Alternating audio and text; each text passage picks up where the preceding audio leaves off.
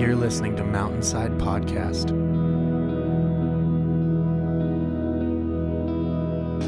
Hey, good morning. Hopefully, at some point in your life, you ask yourself this question: what am I here for? What am I up to in my life? What's my purpose? What am I trying to do? Maybe you ask that question way too often. Like me, I have like an existential crisis every week. It's not healthy. Hopefully I'm more emotionally stable than that. But it's still good to ask this question once in a while. What am I really doing? And is what I'm doing a reflection of my deepest held beliefs and values? Am I really living out of the things that I believe are most important for me to live out of? Well, for the past month, we've dialogued with that question. What are we here for? And specifically, what Jesus said we are here for. So we've looked at a few things. One is that we're here to know God. That's what we're here for, number one. Number two, we're here to build God's kingdom. And our work is a big part of that.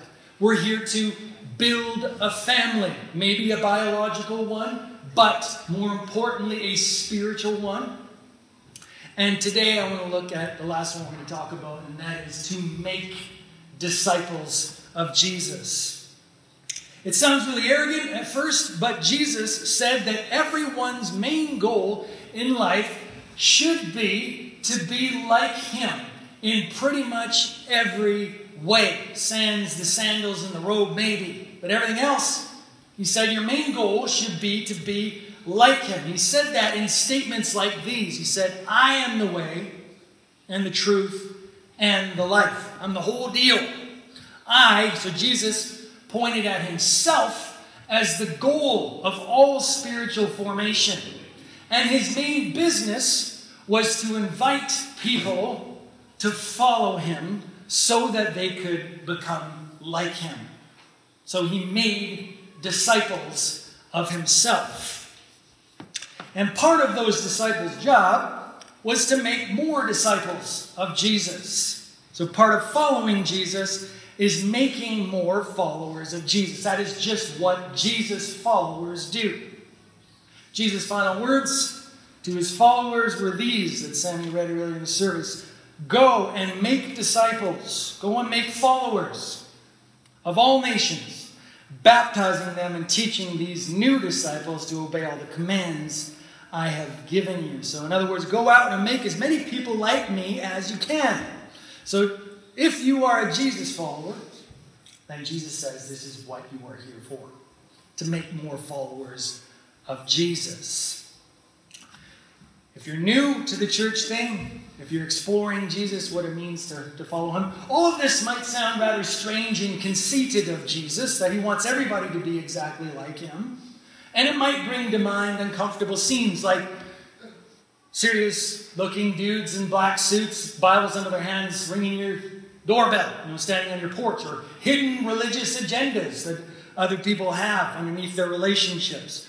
Why did Jesus think we should not only follow Him, but that we should make more followers of Him? And I'm going to concentrate on the second part in this sermon today, because in all the rest of the sermons we concentrate on the first part, being a follower of Jesus, but I want to focus on making followers of Jesus, how you can make followers of Jesus.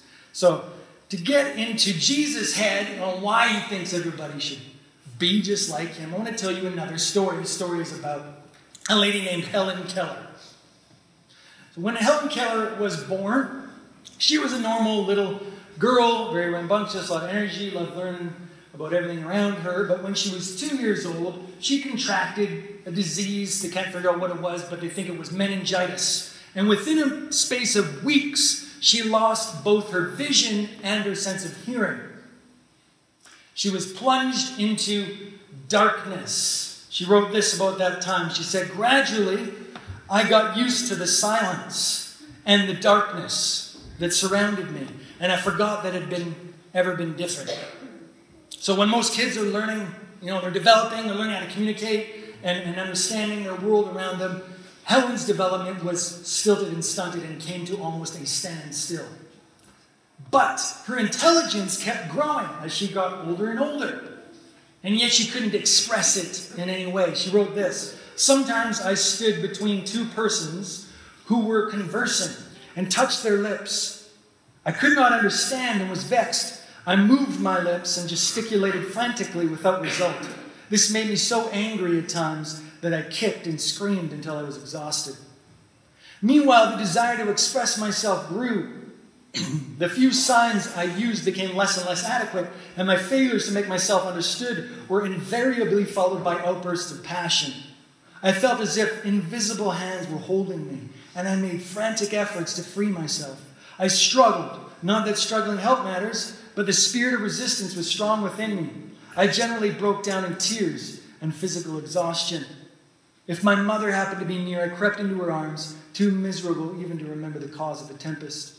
After a while, the need of some means of communication became so urgent that these outbursts occurred daily, sometimes hourly.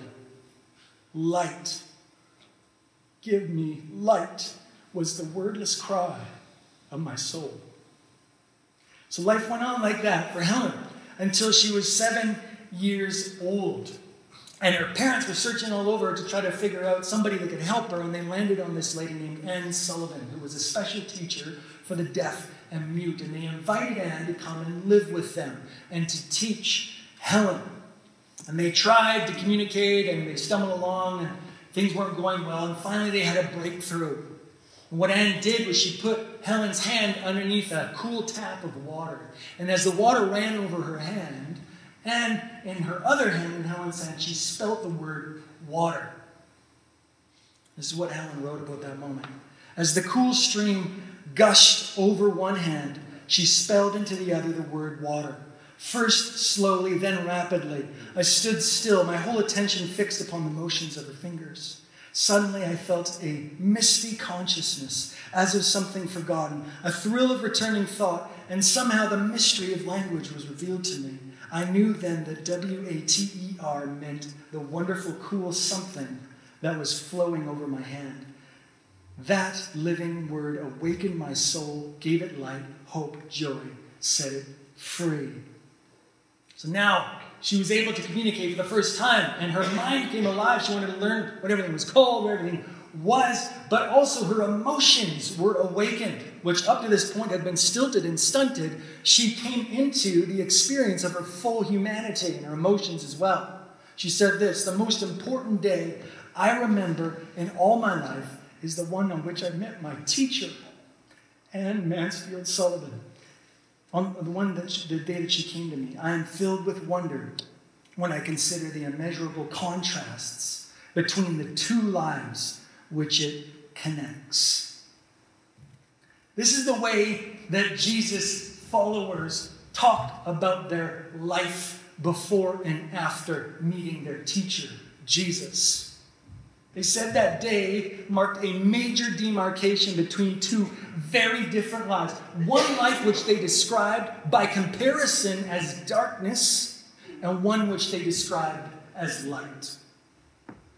Paul, one of Jesus' first followers, wrote this: "God, who said, 'Let there be light' in the darkness, has made this light shine in our hearts so we could know the glory of God that is seen in the face of Jesus." And he also wrote this: "I once thought that all these things," and when he's talking about all these things, he's talking about all the things he was after before he met Jesus, were success and image and religious achievement. "I once thought that all of that was valuable.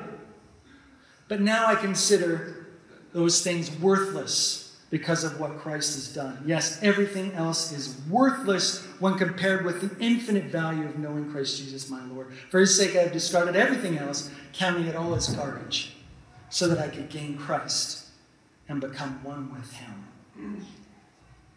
So for Paul, all the things that he was after before he met Jesus, which he thought were so important and so good, were by comparison garbage and worthless to what he said was the infinite value of knowing Jesus and becoming more like him, being his disciple. If you read the New Testament, this is how all of Jesus' followers described their life before and after Jesus. The whole New Testament is written by Jesus' followers. None of it is written by Jesus himself.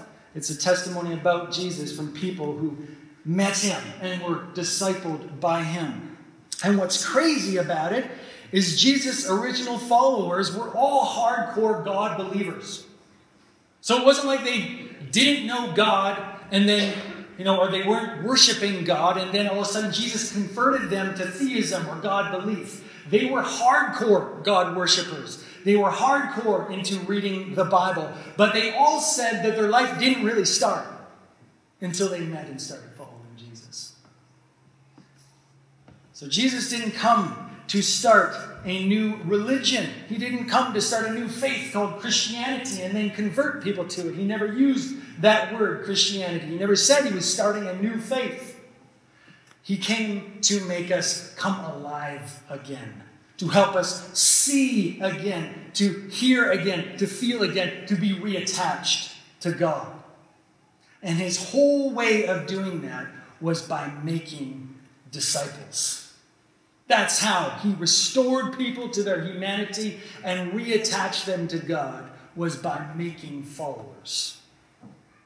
Mike Breen, a great discipler, wrote this: Jesus' model for seeing heaven colliding into earth, for seeing the kingdom of God advance in community, for seeing the world put to rights, and people becoming Christians was discipleship.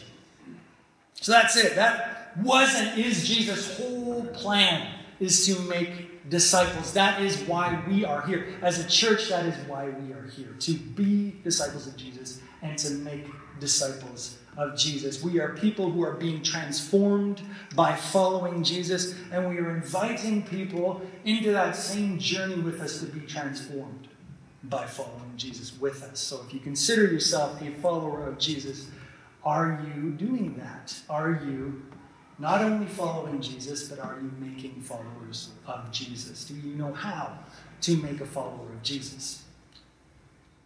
I would say that most Christians don't really know how to make a follower of Jesus, and it's not their fault. I grew up in church world, went to church from when I was fresh out of the womb. I have been to a plethora of Bible studies and Christian training and conferences. When I graduated from high school, I went to Bible school for 2 years, and I learned all about Jesus. And then I went and got a Master's of Divinity, like a Master's of God.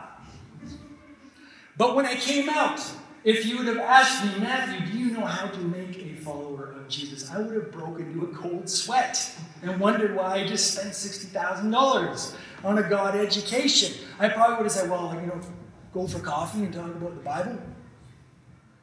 Which, isn't a terrible place to start, but it's truly not a total strategy for making a follower of Jesus. In this day and age, how do we make disciples of Jesus?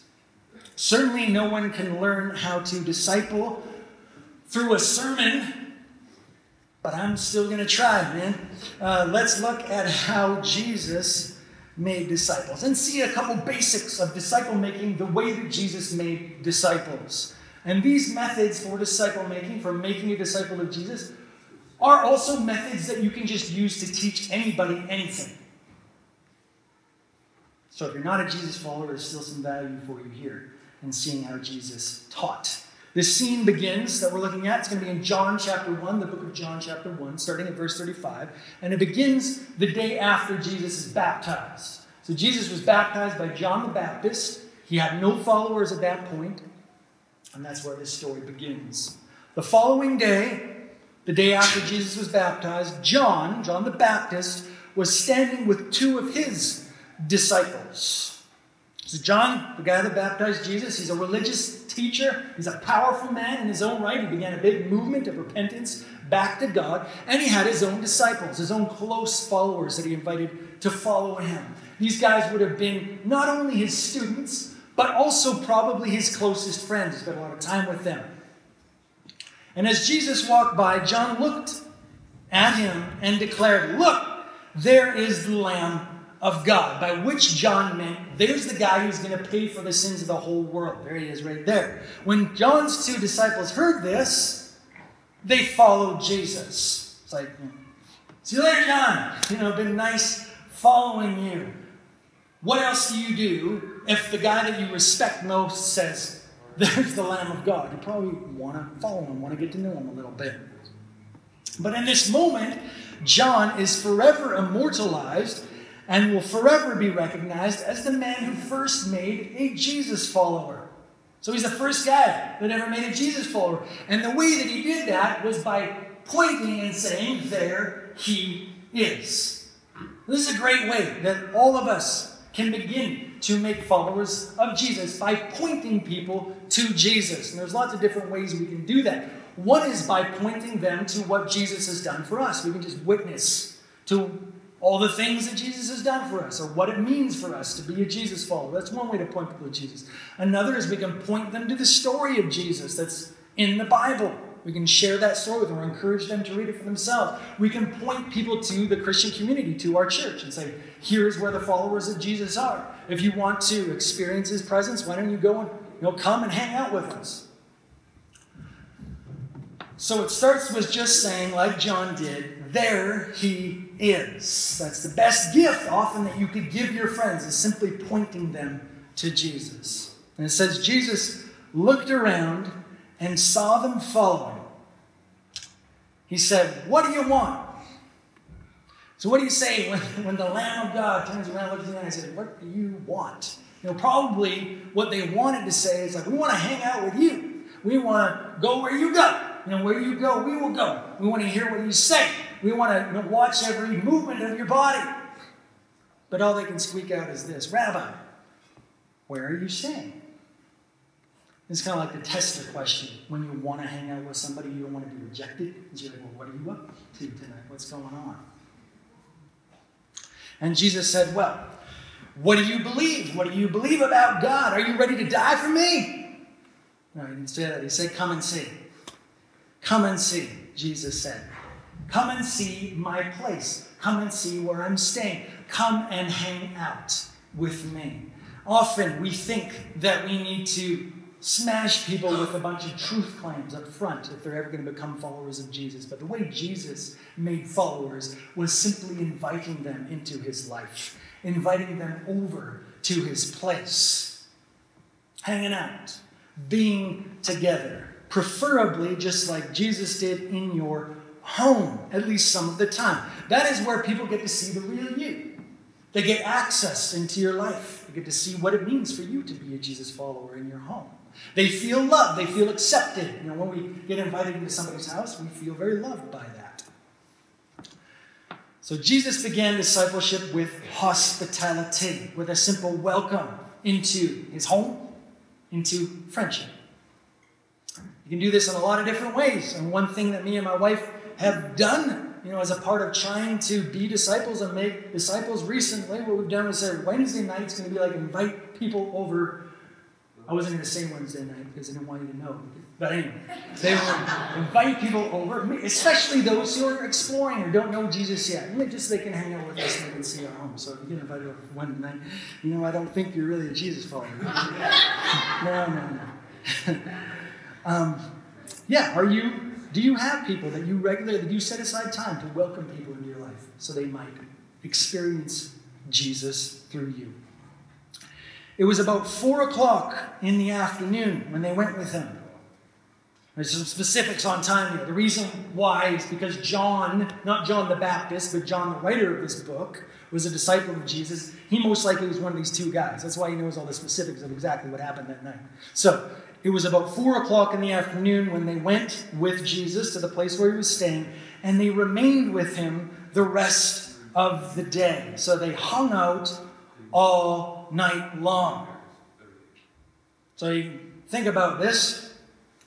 Jesus, who we claim to be the Son of God, definitely, I think, the most important person in history for that reason, but also, Jesus has been the biggest influencer on history. He has shaped our civilization, the most important person who ever lived, and he has 6 hours, if we're talking 4 till 10 o'clock or something like that, to hang out with these 2 random guys that he just barely met.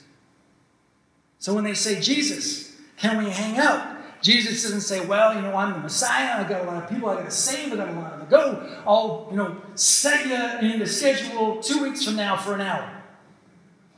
Incredibly, Jesus is available for these two random guys. And in an evening, they become his followers. So what is your schedule like? Do you want to make followers of Jesus? Do you have the kind of schedule where you would be available to people, for spontaneous relationship? Relationship doesn't respect calendars all the time. It needs a bit of space. You need a bit of space if you're going to offer yourself to people. Not only the space to give to them, but also the space where you'd have energy to give to them because you're not burned out from the 50 million other things that you're doing. So we need space in our schedule, to let God bring people into our lives. With his own life, Jesus gives us permission to do less. Most important guy who ever lived, and he had 6 hours right then just to hang out. So certainly he gives us permission to do less. Life transformation takes time. So Jesus didn't snap his fingers over his disciples and instantly make them competent, loving, selfless ministers of the gospel. He immersed himself in their lives. More accurately, they immersed themselves in his life. His followers called him Rabbi, teacher. Rabbis spent almost all of their time with their disciples. And the reason for that was it was understood, the Jews understood, that people don't learn very well in a classroom. So a classroom is the worst possible way that you could learn to actually do something. What does that say about what I'm doing right now? The Jews understood that you learn best to do something by doing it, by watching somebody else do it, and then learning to do it yourself. So disciples would watch their rabbis every single move. They could because they spent enough time with them. So it's like a Sabbath day. They would watch. How many steps does he take on the Sabbath? Like, well, that's how many steps that we take on the Sabbath. What does he tip for lunch? No, that's what we tip for lunch. How does he pray to God? That's how we're going to pray. And as you see Jesus teaching his disciples these things, like step by step, the minutiae of relating to God and relating to other people. They're watching everything that he does and learning to do it by watching their rabbi. In almost every area of learning in our society, other than church, we seem to understand this. For instance, surgery. Mike Brain shares this illustration. He said, imagine that you're about to have like a quintuple bypass. You're going to have heart surgery, and the general anesthetic is being administered to you. And right at that moment, before you go under, you say to the surgeon, how many times have you done this before? And what if he said, well, I never did it before, but I watched lots of professors talk about it in my classroom. How comfortable would you be in that moment? That's kind of what we're up to, is spiritual open heart surgery. We're leading people into a very different life of following Jesus, which has very different heart commitments. How good are we going to be at living that life or teaching anybody else to live that life if it's all expected to be done during a sermon, during a Bible study? We need more access to people who are living this than that. The Bible is the human instruction manual, and we need it. It preserves the truth about who God is, who we are, how we can connect to God. But no one becomes a competent surgeon or a competent mechanic or a competent electrician by only reading the instruction manual. So it's like, man, usually if you're trying to do something complicated and all you have is the instruction manual to do it, like you're going to try and do something in the engine of your truck. I mean, this is my experience. You're like trying to look at the instruction manual and like, oh, this goes here. How does that work? And then it's like the instruction manual goes across the room because you can't understand it. So we need people who we can watch live the instruction manual, who can help us understand how to use that instruction manual, the Bible, but also live it. So we know how we can live it in this time, in this place. Following Jesus cannot be taught adequately in a classroom or during a sermon. It can only be taught through apprenticeship. And that's a word that we have to keep in mind when we think of discipleship. It is apprenticeship. Discipleship, the way Jesus did it, is apprenticing people into a different life. And Jesus has put it into our hands to apprentice people into our life, given that we are following Jesus. And that is a very fearsome thing when you start to think about my life and how good of a reflection that is of Jesus' life and how poor a reflection it is of Jesus' life. But Jesus has called us, regardless, to disciple people into our way of life of following Jesus. So we must be able to say, like Paul did, follow me as I follow Christ. Imitate me as I imitate Christ. Discipleship is an apprenticeship that takes time. People have to have access to your life. And Jesus commissioned us to apprentice people into our life. All right, that's the first thing. Let's get on with the story. Jesus spends the whole evening with his disciples. And they become with these two guys, they become his followers. And then the next day, this happens. Andrew, Simon Peter's brother, was one of these men who heard what John said and then followed Jesus. Andrew went to find his brother Simon and told him, "We have found the Messiah," which means Christ. Then Andrew brought Simon to meet Jesus. How long do you need to be a disciple of Jesus before you start making disciples of Jesus? For Andrew, it was like 12 hours. So Jesus said, "Come and see. Come and hang out with me." The next day, Andrew's going to his brother, Peter, "Come and see. Come and hang out with us." So we do not need to be 20-year-long veteran Christian gurus to draw people to Jesus. Often we think we've got to have everything sorted out. We've got to have all our sins dealt with. We've got to know the Bible like Hank Hanegraaff before we can make a disciple. Well, that's just simply not the model that we see in Scripture. And if that was the case, no one would ever make a disciple, would they?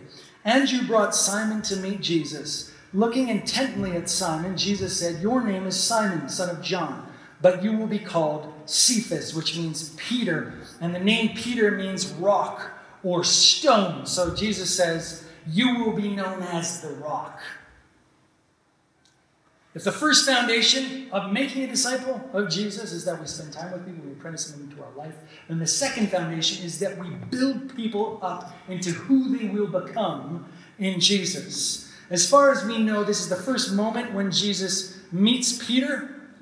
Didn't know Jesus before. Jesus looks intently at him and has some kind of godlike, Jedi-like powers to be able to see Peter's character. So he sees everything about Peter, his good and bad. But Jesus doesn't focus in on the weaknesses and the sins and the failure, of which there were many in Peter's character at this time. He doesn't focus in on all the behaviors and attitudes that he's going to have to change, all the flakiness that he's going to have to get out of Peter by the time he's done. Jesus doesn't focus in on any of that. He says to Peter who he will become. He sees him for who he will become. He'll be known as the rock. So at this point, Peter is anything but the rock. If you read the story, you see that Peter is very volatile. He's very unreliable. He is impulsive. He's going to deny Jesus and abandon him. But at this point, all that escapes Jesus' lips is a massive pump up of Peter's tires. Now, you're going to be known as the rock, man. So Jesus is making Peter into a discipler of others right from the beginning. He's building strength into him that's going to be poured out into the community. The very first moment Jesus meets him, he's already doing that. We do not have Jesus' Jedi-like abilities, most of us, I don't think, where we can see everything about somebody the first moment we meet them. But as we get to know them, as we listen to them, we'll learn things about them, good and bad. I'm gifted at seeing the bad. It is one of my spiritual gifts. I'm really good at seeing the bad in me, and unfortunately, I'm really good at seeing the bad in you too. I wish I didn't. But if we're going to disciple people like Jesus, we need to build them up into who Christ will make them. We need to tell them who they will be. And that isn't flattery. Usually we can see the seeds of goodness, the seeds of what God will build up in a person, which will become a great gift to the community. We've got to call that out in people. Find it. Call it out. I have a friend who is not a Jesus follower yet. And the more I get to know him, the more I admire him. He has some incredible qualities, incredibly compassionate and empathetic, very encouraging. And a couple weeks ago, I went out on a limb and I said, you have Jesus written all over you. And I meant it. And he received it. He was encouraged that I saw Jesus in him. So I am discipling him. He doesn't know it yet. I'm discipling him incognito. So disciple people like Jesus, we have to spend time with them so they can see how we do it, how we live the life of being a Christian. And then we have to begin building them up into the character of Christ and also into the competence, the ministry competence of Christ. And we need to challenge them as well. I don't have time to get into all those things right now. But these are the two backbones of discipleship. Inviting people to our life, building them up into Christ. Are you doing that with anyone? You have anybody like, man, it's not necessarily like, man, these are my disciples, but it's like these are people who I would love to meet Jesus, and I'd love to be used by Jesus to draw them into following him. Have you identified some people? You're like, man, these are the people I'm praying for. These are the people I'm inviting into my life. These are the people I'm encouraging into the character of Christ. If you read the story of Jesus' disciples, you see that they were complete failures. They all failed in the end. Despite having the most powerful, the most competent mentor, leader, discipler, in the end, all of Jesus' disciples abandoned him in his darkest hour. Not even Jesus made strong, complete, live for others, live for God, flat-out disciples without one special ingredient. Jesus died, paid for our sins, and then rose from the dead. And then he sent his Spirit into the hearts of his followers. And he said, wait until the Spirit comes and you will have power to witness. You will have power not only to be my disciples, because you'll have God living in you, but then you'll have power to make Jesus followers. So it's not up to us in the end. We do small acts of obedience that we know are powerless in and of themselves, but we have the Spirit of God living in us, who draws people through our love, through our witness to Christ. This is why we have the Spirit of God in our midst, not only so that we can be disciples of Jesus, but so that we would have the power to make disciples of Jesus. Will you lean more into making disciples of Jesus? Will you put aside your fears of failure, your fears of inadequacy, your fears of missing out on some other life, and will you embrace this life of making followers of Jesus? Our church needs more disciplers. We have people that continue to come in and who need to be discipled. We need you to disciple people. Will you stumble along with us as we stumble along, making Jesus followers? Let's pray together. Jesus, thank you that we don't have to earn our acceptance into your graces or into the graces of the Father by the way that we follow you or by the way that we make disciples. Thank you that you've died so that we can know we would always be accepted. Thank you that you've earned our salvation. You've earned our acceptance for us on the cross. And Lord, we open up our lives. We receive, again, more power from you. Your Spirit's work in us to help us follow Jesus. And also, Lord, we ask for the power to make disciples. We want to be people that really do love you and really do love others, and as a part of loving them, holding out you to them. So help us in that, Lord. Give us the power as your church to make more disciples. We this in your name. Amen. We hope you enjoyed this week's message at Mountainside Community Church.